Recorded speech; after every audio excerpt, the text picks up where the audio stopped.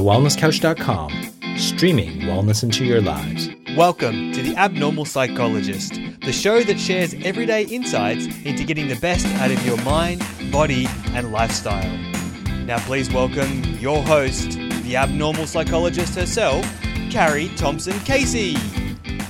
Hello there, how are you going? It's time for another episode of The Abnormal Psychologist with me, your host, Carrie Thompson Casey, the show where we are giving you the how-to get the best out of you.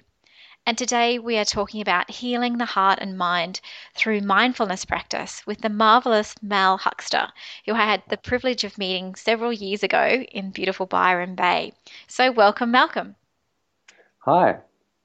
So Malcolm, you, in my mind, for me, you're very pivotal in my learning as a psychologist around the concepts of mindfulness. But I am a complete, absolute rookie when it comes to the origins of mindfulness and practicing. And I'm really glad that I've got you here because I'm hoping that you can share with both me and the listeners a bit more about mindfulness. But before we get going, can you tell us how did mindfulness come into your life?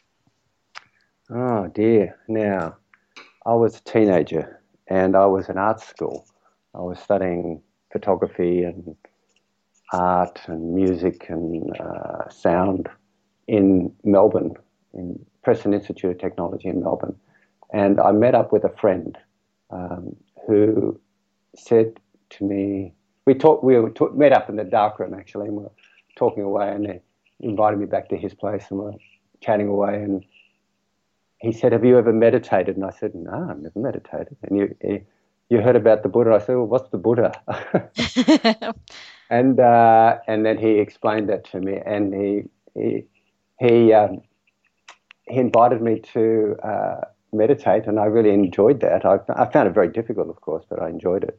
And I continued to explore what it meant, because it meant exploring one's mind, basically, one's heart-mind, I'd prefer to say. And that was really, that's how I came to it, and I realized that it was a wonderful way of kind of moving out of whatever suffering I was experiencing, yeah. So what do you mean by heart-mind? Heart-mind is actually the term that's used for mind in Asian cultures. I can speak a bit of Thai. Okay. And the word for heart, the word for mind in Thai is jitjai. Jai means heart. So in a lot of the Asian languages, I believe, that when you talk about the mind, you'll include the word heart in it. And when they relate to mind as being brain and neural activities in the contemporary science, you find that there's neurons actually in the heart. So it's a kind of there's a connection between the brain and the heart with the vagal nerve and so on and so forth. So we actually have this phenomena that's coming from our brain and our hearts that we call the mind. So when I talk about heart-mind, I'm talking about consciousness, basically, awareness. Okay. And so where did your practice grow from there? So you were exposed to meditation through your friend at college. And where did the journey take you? Because from my understanding, it was, you didn't sort of just dip your toe in. You kind of went, really immersed yourself. Yeah, I became very interested in Tibetan Buddhism, and I went on a few retreats. I went to a retreat in Queensland, a place called Chiang Rai-sik, and that was with Lama Zopa and Lama Yeshe. This was in 1975 or 1976, something like that. Yeah, I think it was 1975. And then I really enjoyed that. I found it, well, enjoy is not the right word. I found it really helpful. Okay. It was quite difficult. And then I was living in Melbourne. I came back to Melbourne. I was living as an art student, and I was, exploring spirituality in the spiritual supermarket of Melbourne in the 70s. I can imagine. Going to churches and going to Ananda Marga places and going to all sorts of different places. And then I met a Buddhist monk, a Theravadan Buddhist monk called Prak Khentipalo. I was also living at a place called Tara House in Melbourne, which was a Tibetan Buddhist orientation house where we meditated together and we lived together. Then I met a Theravada Buddhist monk, and I was sort of getting a little bit confused about things, and he said it was quite simple. He says, you just become aware of your body and mind and life, basically, and you stay present. And I thought, that's pretty simple. That's pretty straightforward. And I said, well, how can I do this? How can I do this a lot? Because I'm finding this really helpful in my life. And he said, oh, you could become a Buddhist monk in Thailand if you wished. So I set my intention to become a Buddhist monk in Thailand. So that's what I did the next year. And that was, I ordained in 1977, I think. Yeah, something like that. And then I stayed a Buddhist monk for a couple of years, and 2 years actually, almost 2 years. And I lived in the northeast Thailand. I lived mostly in the northeast Thailand in a monastery in near Sakonakorn, a monastery that didn't have any other English speakers, so I had to learn to speak a bit of Thai. Yeah. To understand the teachers and enough to get by. And then I stayed there, and it was very powerful. So that's how I got involved in that. So definitely went, boots and all into the experience. So yeah, it was great. It was very difficult. I can imagine. Very, very powerful. It was powerful in the sense that for me it was like stepping back 2,600 years or 2,500 years, living in the time of the Buddha. It was quite simple.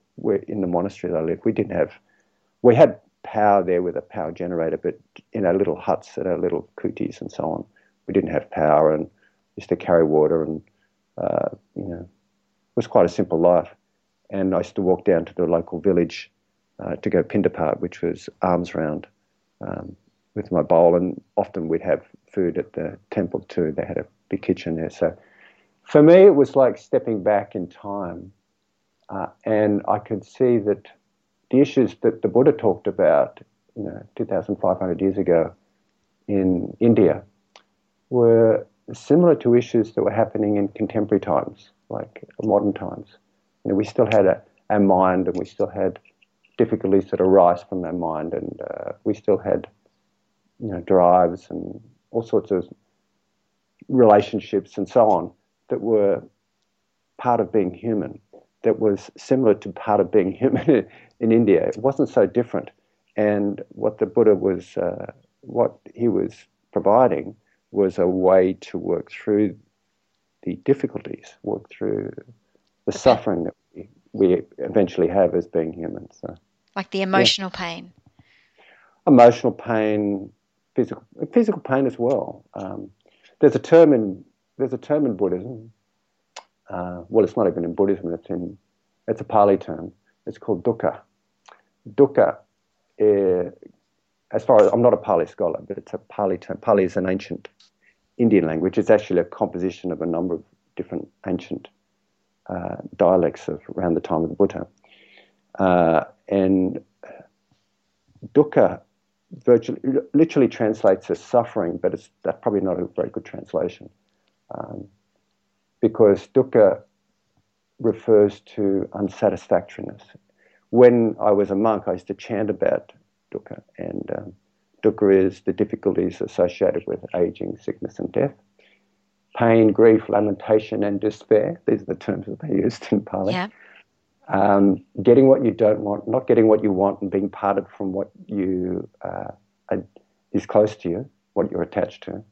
And dukkha is also clinging to the sense that we have a self that is lasting and independent. What I mean by that is that we're sort of cut off. We cling to this idea that we're going to last forever, that we're permanent, that we're always going to be young and healthy and strong and so on.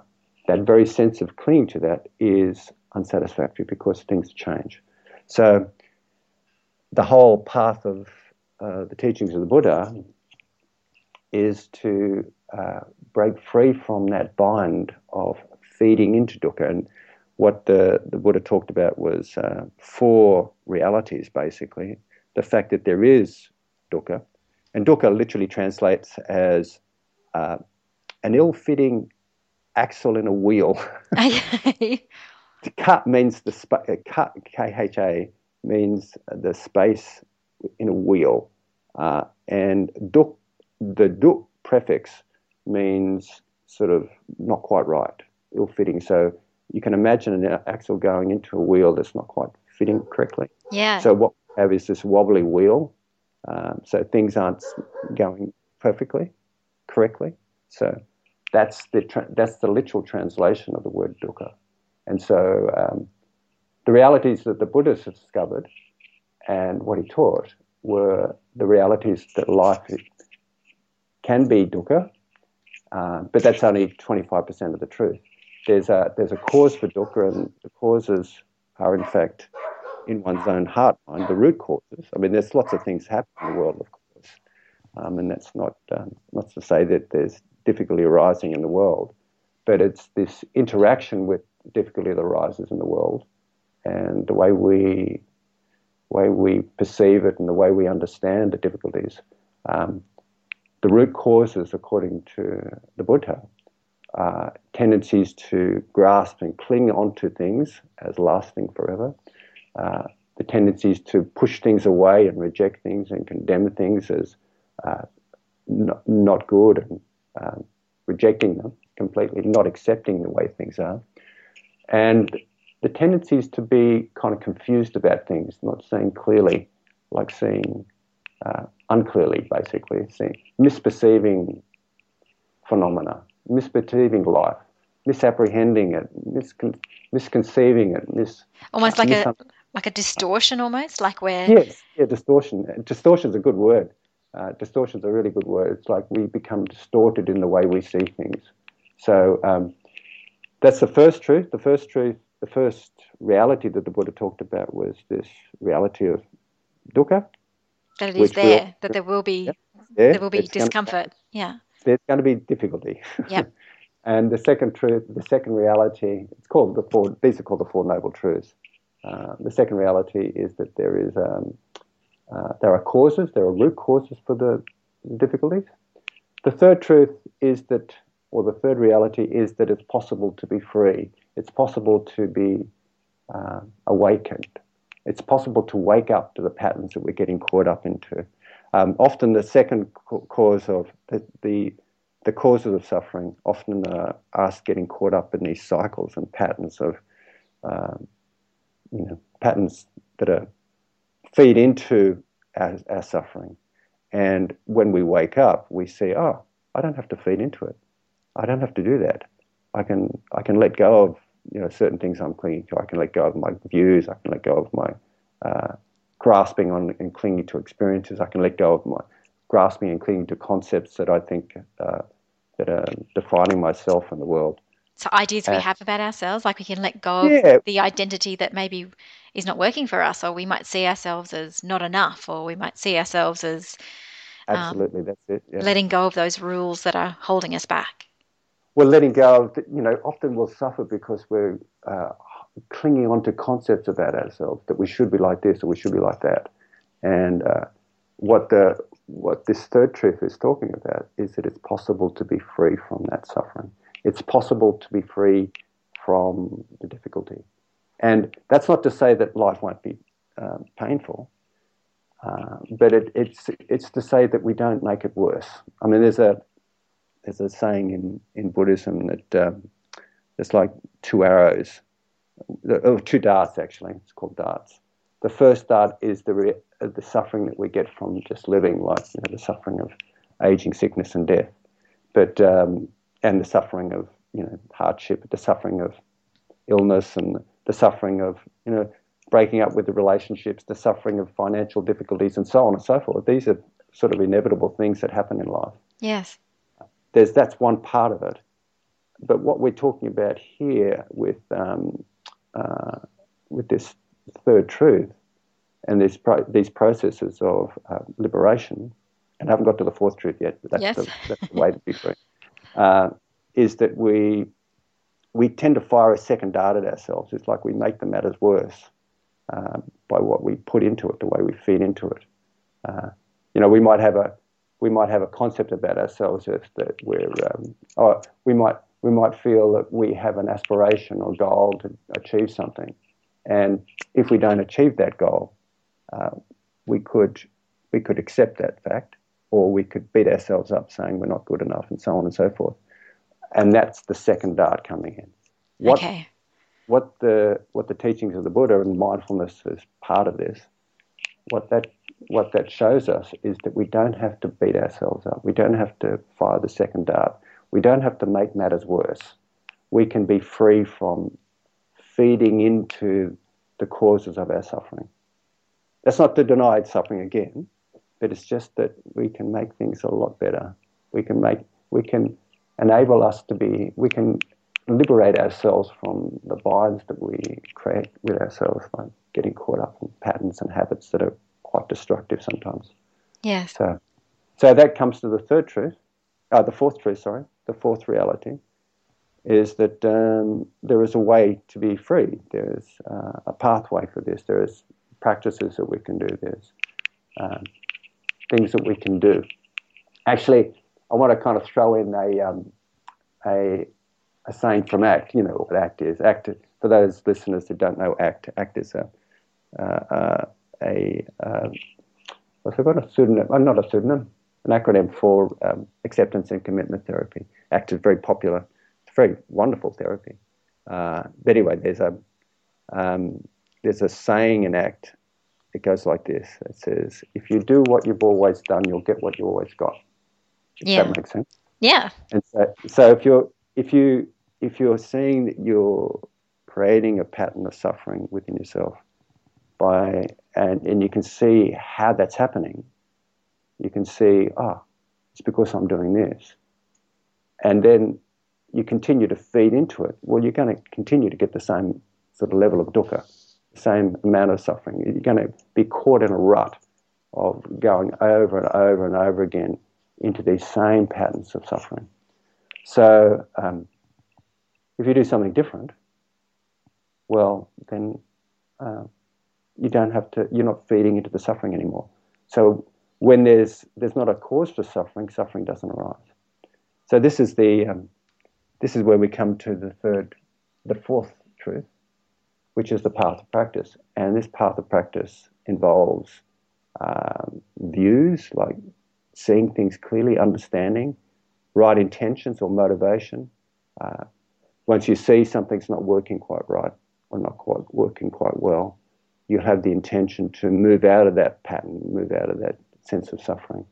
So when you have that intention, you act in ways that are consistent with your understanding and your best intentions, which leads us on to actions, speech, and what's called livelihood, or the way we live in the world, the way we make a living in the world.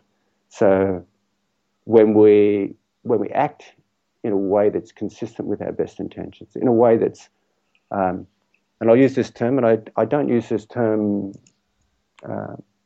with any shyness, ethically. Yeah. If we act ethically, in a way, and what I mean by this is we act in a way that we're not harming ourselves or others, then we have, I said, a sense of natural well-being that arises. Like when we're no longer feeding the causes of our suffering, we have a sense of composure where we can cultivate our mind.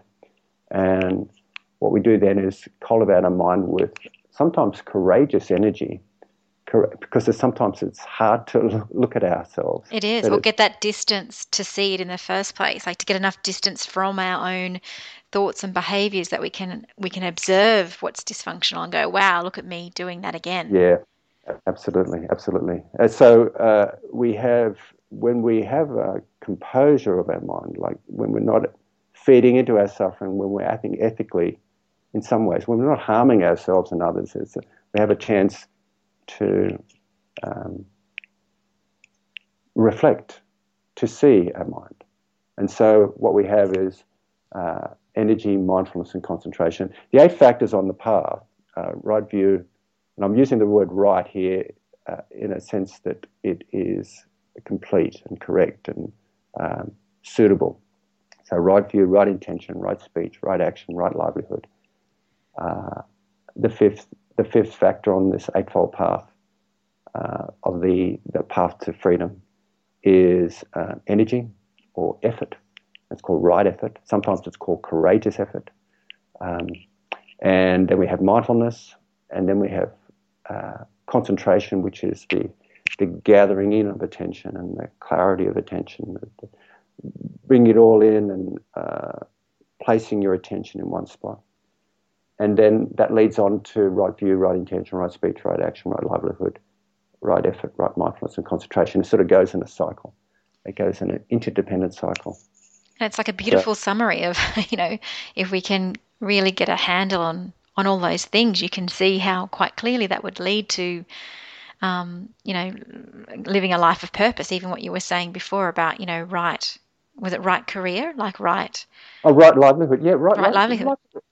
Someone can be on the dole and have right livelihood. Right livelihood. Right livelihood is the sort of livelihood that supports a life of well-being and happiness for oneself and others.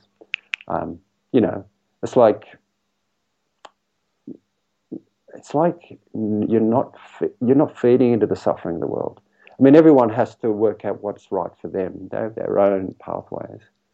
But there's some things that obviously lead to the suffering of others or oneself. I think of, I don't know, like dealing in arms, for example, or, Yeah.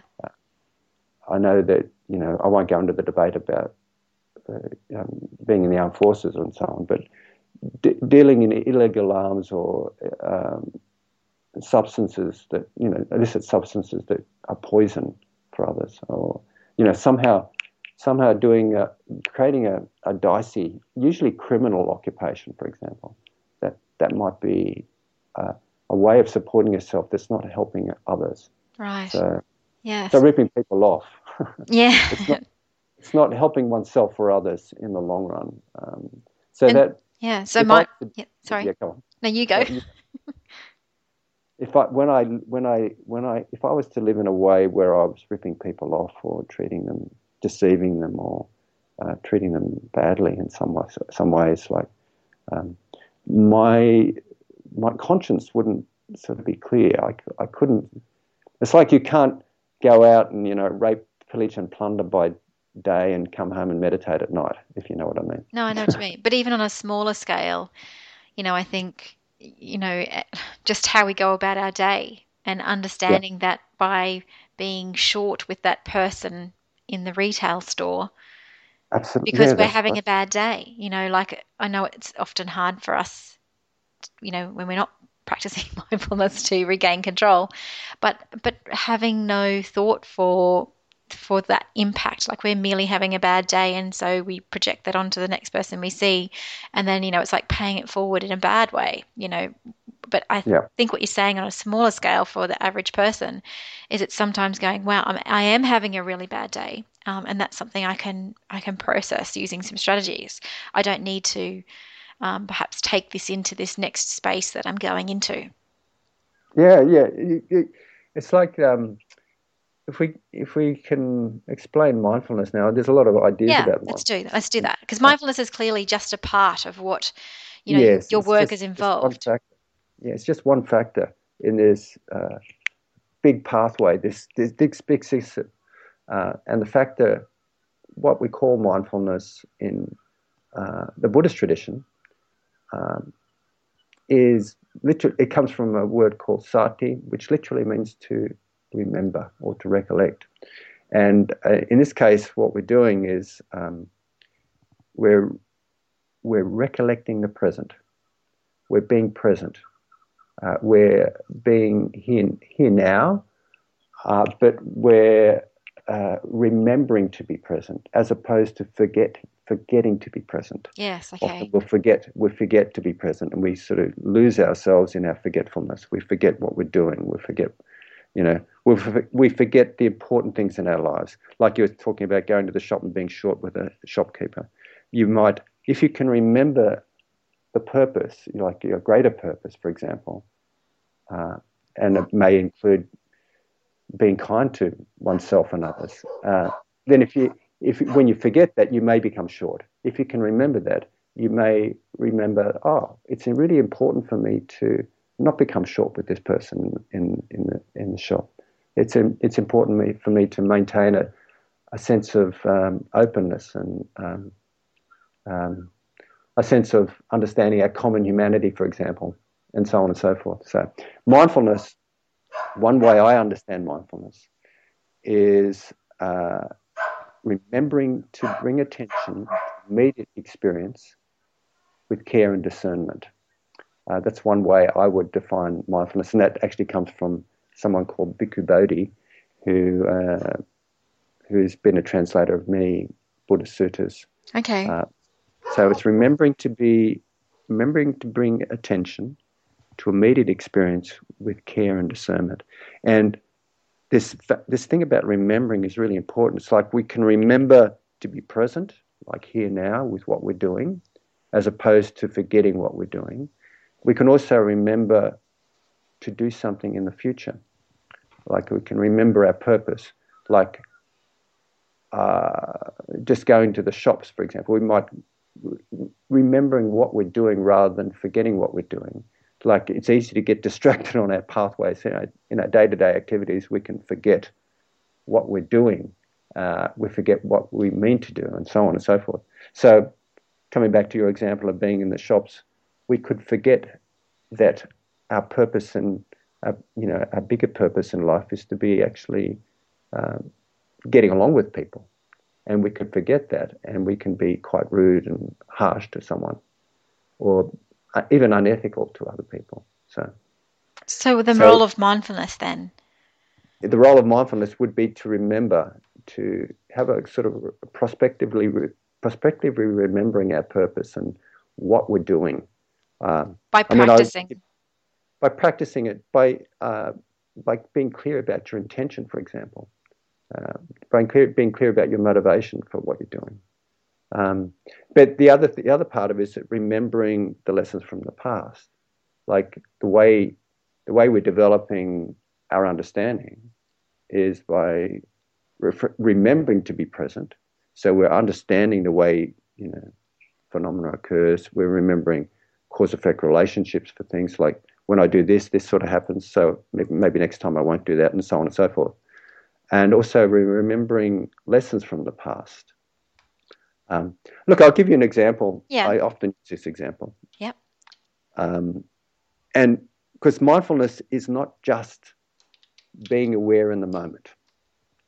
It's not just that. I mean, that's a component of mindfulness, but it's not it's not just that as far as we're talking about in Buddhist terminology, on Buddhist understanding.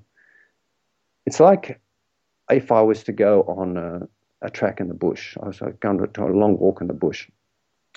And someone said to me at the beginning, okay, I want you to be really mindful when you're going on this walk.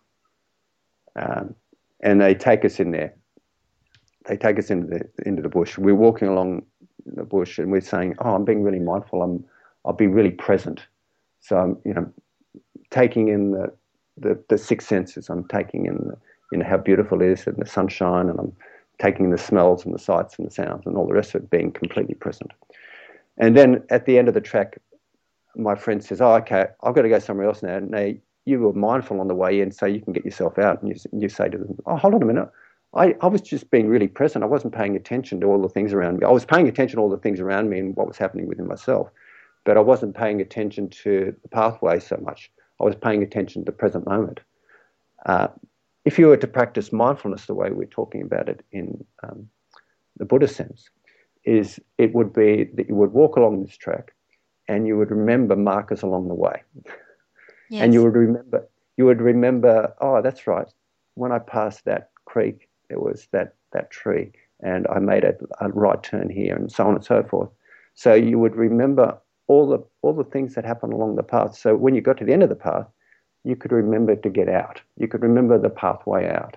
So mindfulness, when we refer this to our lives, it's like remembering the landscape of our lives, remembering things that happen in our lives. So this recollection about the past in terms of remembering the remembering component of mindfulness refers to remembering the events that have happened in the past so that we can cultivate wisdom, basically. And wisdom is this understanding of, this includes understanding and also our intentions.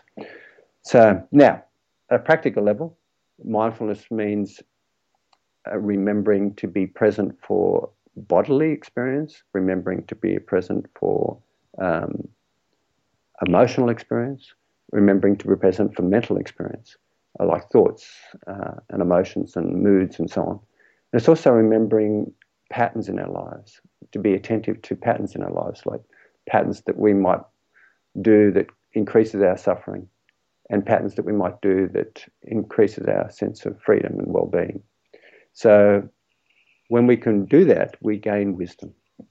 So Yes. does that make sense? Absolutely. No, I think, exactly what you're saying is that you can't, you can practice mindfulness, but you're missing some of the points in that it's that reflection and how you inform yourself based on that reflection and recollection, and how you move forward from that is really critical as well.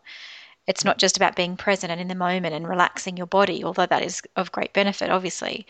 But to have it be much more of a powerful experience, it's also going, you know what, yesterday when I said that mean thing about Betsy at work, I didn't feel good about that. And regardless of how Betsy feels, it didn't feel good for me. So perhaps maybe I don't speak about her in that way, or anyone in that way. Is that what you mean? Yeah, absolutely. Look, there's a practice I do, and I learned this practice from my teacher in Thailand, 30 years ago, or more now, almost 35 years ago. Over 35 years ago, yeah. So the practice was about, he would say to me, he'd call me Come rather than Malcolm. They used to call me Come. Come, I want you to go home every afternoon, or every evening before you go to bed. I want you to recollect the day's events. Go through it in your mind and just remember the things you did. I said, oh, okay. So I started doing that. At first I couldn't remember much. But then, as I practiced more and more, I would remember more and more things about the day that had passed. And then when I come to the next day, like the following day, whatever I would do, I'd remember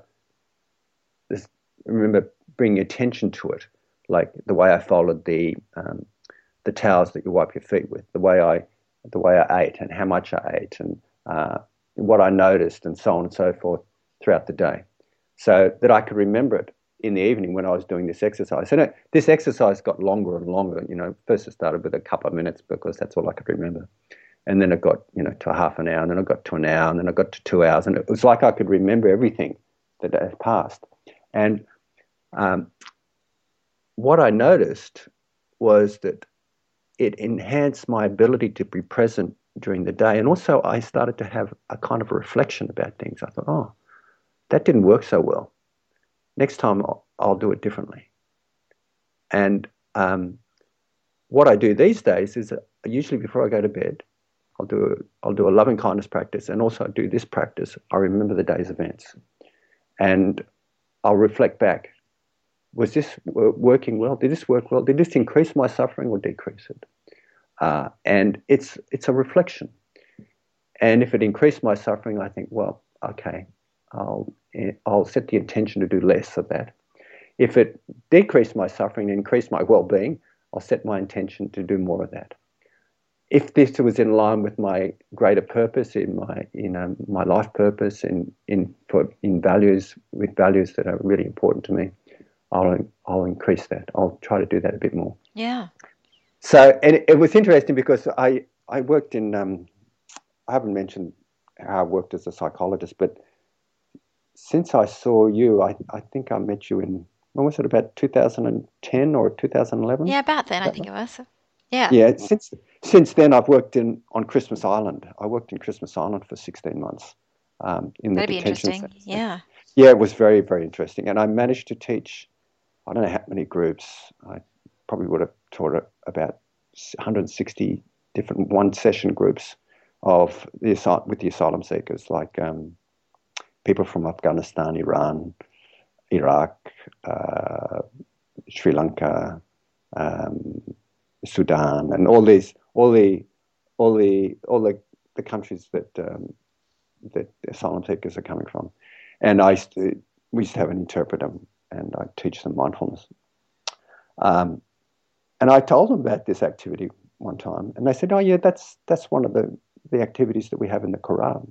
We sit back and we reflect on the day's events, and we reflect: has this been in the service of our purpose or not?" So it was very interesting. Yeah. There was a lot of correlation. It was very interesting to talk to these people. And actually, I used to talk to these. We used to run groups, and we talk about mindfulness. And the way I used to explain mindfulness wasn't, of course, from the Buddhist perspective. I was talking to a lot of Islamic people, and some of the people there had actually been abused by Buddhist governments, like the Rohingyas felt they'd been abused and discriminated against by the Burmese or the Buddhist government of Myanmar, and also these are the Rohingyas who were also asylum seekers, and also the Sri Lankans, the Tamil Sri Lankans. Often had felt that they'd been abused and tortured in some cases by government forces that were predominantly Buddhist. So I couldn't dare mention Buddhism, and I wouldn't in that context. But I would always teach according to these principles that I'm talking about: the Eightfold Path and the Four Truths, the Four Realities. Okay. So it would work with them as well. We talk about wisdom. We talk about the power of wisdom, and one way you can cultivate wisdom is to practice mindfulness, remembering to be present, and trusting our own wisdom as well, trusting that, we can learn from ourselves. We can look within ourselves to know, to see how we feel in terms of values and how we're behaving. Like you said, we're looking at how it works for us. And the only place that's going to come from, can be from that inner reflection, even though we can be quite critical of ourselves. Obviously, this is a practice that takes time, as you said, to cultivate, to have compassion, not just for others, but compassion for ourselves as well. Yes. Well, the interesting thing about wisdom, when we used to talk about wisdom with the asylum seekers, by the way, I wouldn't say this is what wisdom is. I mean, that was pretty boring. I mean, I could say, this is the Buddhist concept of wisdom. I didn't say that. I'd say, what do you think wisdom is? And they'd give their meaning. They'd give their meaning. And there was one little, and I've told this on many workshops that I've done since then.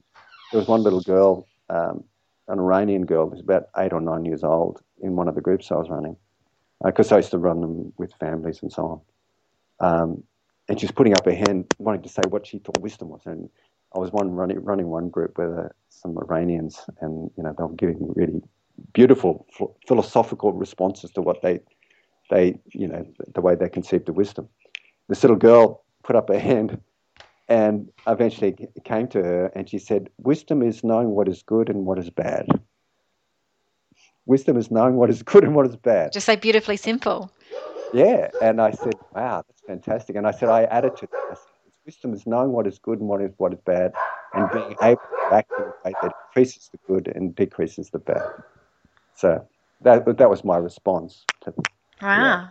I must apologize. Yeah, my dogs are going a bit crazy in the background. Oh, that's so. So that's amazing. I mean, I would love to talk to you for hours, but I'm just starting to get a bit conscious of time. So I was wondering if I could just ask you a few questions. So what is it? I mean, obviously you've had a lot of experience in a lot of different cultures. And my dogs continue to bark very loudly, and my daughter just came and opened. It's an opportunity to practice mindfulness, isn't it? Yes, I need to focus. So what have you? Pardon? Go on. Ask me the question. What have you learned about people through your studying and teaching of mindfulness? What have you learned about others? I think what I've learned about others is that we're all united in our experience of dukkha, and we're all united in our ability to be free. Yeah. We all have the potential to be free. And there's a word that comes to mind. I mean, when I think of other people, I can't help but think of my heart and the way that when we realize this common humanity. By the way, common humanity is one of the factors of contemporary psychology, particularly with mindful self-compassion and compassion-focused therapy, that are therapeutic approaches that are emerging very strongly now. Yes. This sense of when I can acknowledge this sense of common humanity. The other thing that I notice is that everyone's quite beautiful. Everyone has something that's lovable. Everyone has a very beautiful quality. This is loving kindness, and also I have compassion and have compassion for the suffering. That's the way I feel about. That's the lessons I've learned from others. And what about yourself? What have you learned about yourself through all these years of practice and study and teaching mindfulness? I'm human. That's what I've learned. That you're human. I'm just like everyone. I'm just like other humans. We're all united in the sense that we suffer and that we have the possibility to be free, and that there is. I'm hesitant to use the word love, but because it's misunderstood in many different ways. But I guess love incorporates the qualities of compassion and appreciation and gratitude and loving kindness, which is warm friendliness. And also, I can't help but say the term equanimity, which is this sense of peacefulness about things. So what have I learned? I learned that, I'm human, but it's also possible to be free. So what about your practice of mindfulness? What do you do in your average day to keep yourself grounded or focused and balanced? I endeavor to remember to be present. Yes. To remember to be, this is it, this is the way things are. If you're in a queue and you're running late, or if you're in the traffic and you're running late, and in my case, I work in London at the moment. I'm working in a community mental health team in London, and I ride my bicycle through London traffic. Wow. To get to the place that I work. It's remembering to be present in that. To remember to not sweat the small stuff, to remember your purpose. So there's simple things. Sometimes we can remember to be present with, like just being present with a sip of tea, or turning on the tap, or opening a door, or when you're waiting at the traffic lights, having a breath. Yeah, just in, breathe. Out, and relaxing. Yeah. Breathing in, breathing out, relaxing. Just having slowing down your breathing for a bit. Just breathing in, breathing out, relaxing. Here now. Just this, here now. Taking a moment, savoring the moments. Yeah. And of course, supporting that practice by having the opportunity to have a mental shower every day and having, mental and emotional nutrition. Like I try to sit twice a day. When I say sit, I try to do what's called formal meditation practice, which is sitting on a cushion or sitting on a chair or relaxing somehow every day. And in the morning, it's almost like it sets my intention for the day. It sets the scene for the day. I practice mindfulness of breath or whatever the practice is appropriate for the time. And in the afternoon, when I come home from work, Okay, great. I'll another sit, so I'll let it go. Yeah. So how can people find you or your resources you may have developed, or if people are wanting more from you after listening to this, what should they go? Well, I do have a website. You can download free download traps on the website. I do regularly. Yes, it's an amazing, wonderful website. So it's just www.malhuxter.com. And if you come up with this site is under construction, just put a /WordPress on the end of it, malhuxter.com. Yep, and so that's MALHUXTER. And I mean, there's other things that are available. There's lots of lots of courses available. There's mindfulness-based stress reduction available. There's mindful self-compassion available. There's compassion-focused therapies available. There's a lot of possibilities. I mean, the internet is amazing at the moment. Sure is. Just type in, although it takes a lot to kind of weave through everything, I suppose. But mindfulness, wisdom, whatever, just type it into the internet. So that's one way of accessing. Yeah. That has been very enlightening, Malcolm. Well, thank you for joining me. Thank you. And likewise. And thank you for listening in and joining Malcolm and I. Don't forget to support the show by telling your friends, or you can go to our Facebook page, Carrie Thompson Casey, that's Thompson without a P, and like us there and give us your feedback. You can also subscribe to the show in iTunes, and don't forget to give the show a 5-star rating if you liked it. You can also support us by going to the website and subscribing there. So thank you for joining me, and see you on the next episode of The Abnormal Psychologist, where we share real people's stories and give you real ideas so that you can realize your potential. Take care. This has been a production of TheWellnessCouch.com. Check us out on Facebook and join in the conversation on Facebook.com/The Wellness Couch. Subscribe to each show on iTunes and check us out on Twitter. The Wellness Couch, streaming wellness into your lives. Whilst the Wellness Couch presenter endeavor to provide accurate and helpful information to their listeners, these podcasts cannot take into account individual circumstances and are not intended to be a substitute for health and medical advice from a qualified health professional. You should always seek the advice of a qualified health professional before acting on any of the information provided by any of the Wellness Couch podcasts.